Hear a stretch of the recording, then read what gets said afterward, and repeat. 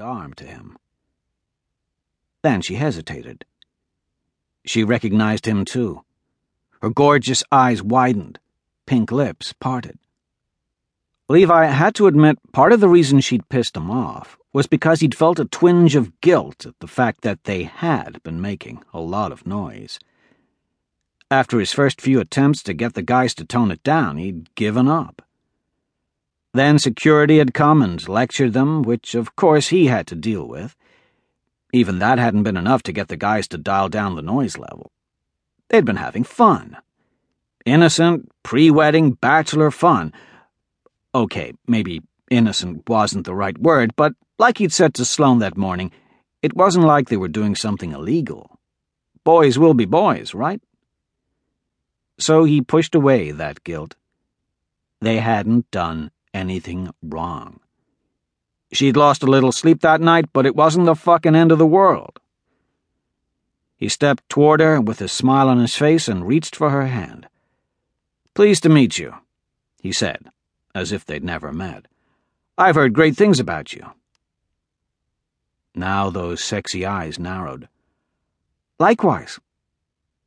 She appraised him with a chilly and decidedly unamused look. She'd lost her composure for about, 3.2 seconds, but was now back in control. This impressed him. Mason was talking and Sloane was answering him, but he wasn't paying attention. He was taking in the way her breasts were outlined in the soft fabric of her dress, the way the black stripe of fabric emphasized her narrow waist and curve of hips, how those shoes made her calves and ankles look slender and sexy. Fuck, get a grip, man. This was one chick who was seriously off limits. Even he had rules about who he'd sleep with and who he wouldn't. Not many rules, but some. He focused on the conversation, the plans to meet with the entire team later after he'd been taken around and introduced. The rest of the introductions were a bit of a blur. He was usually good with names and faces, but it was going to take a while to get everyone straight.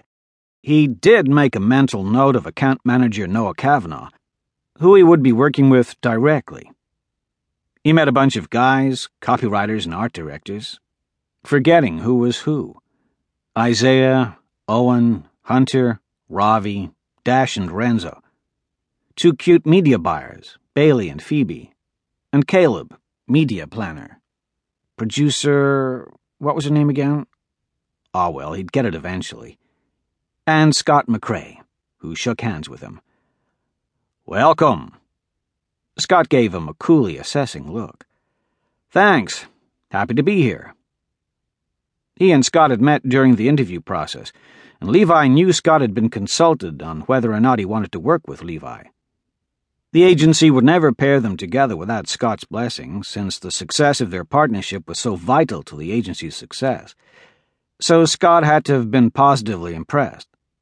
But that didn't show at this moment. Levi studied the guy. Not bad looking. Shaggy blonde hair gave him a laid-back surfer dude look. Well, they'd have to get to know each other and see how things went. Later, after he'd been shown to his office, yes, he had his own fucking office, and he and Mason had talked more, the other creatives took him for lunch at a nearby restaurant, Bon Vivant, which turned into 2 hours of interrogation and extensive sampling of their clients' products. "So, you worked at AdMix," Hunter said. "Why'd you leave?" Levi grinned and slid his cold glass of Ammon lager closer. "Got a better offer." "They've got a good rep," Owen said. "Yeah," Levi agreed. "Small boutique agency. There are pros and cons." "You won a shit ton of awards there," Owen commented with narrowed eyes. His chest swelled a little. "Yep." He might be the new guy, but he wasn't a rookie. Good for them to all know that. "We've won awards too," Ravi said with a chin lift. "True that." Levi acknowledged that by raising his own chin. A cute waitress arrived to take their food order. They sat at 2 tables pushed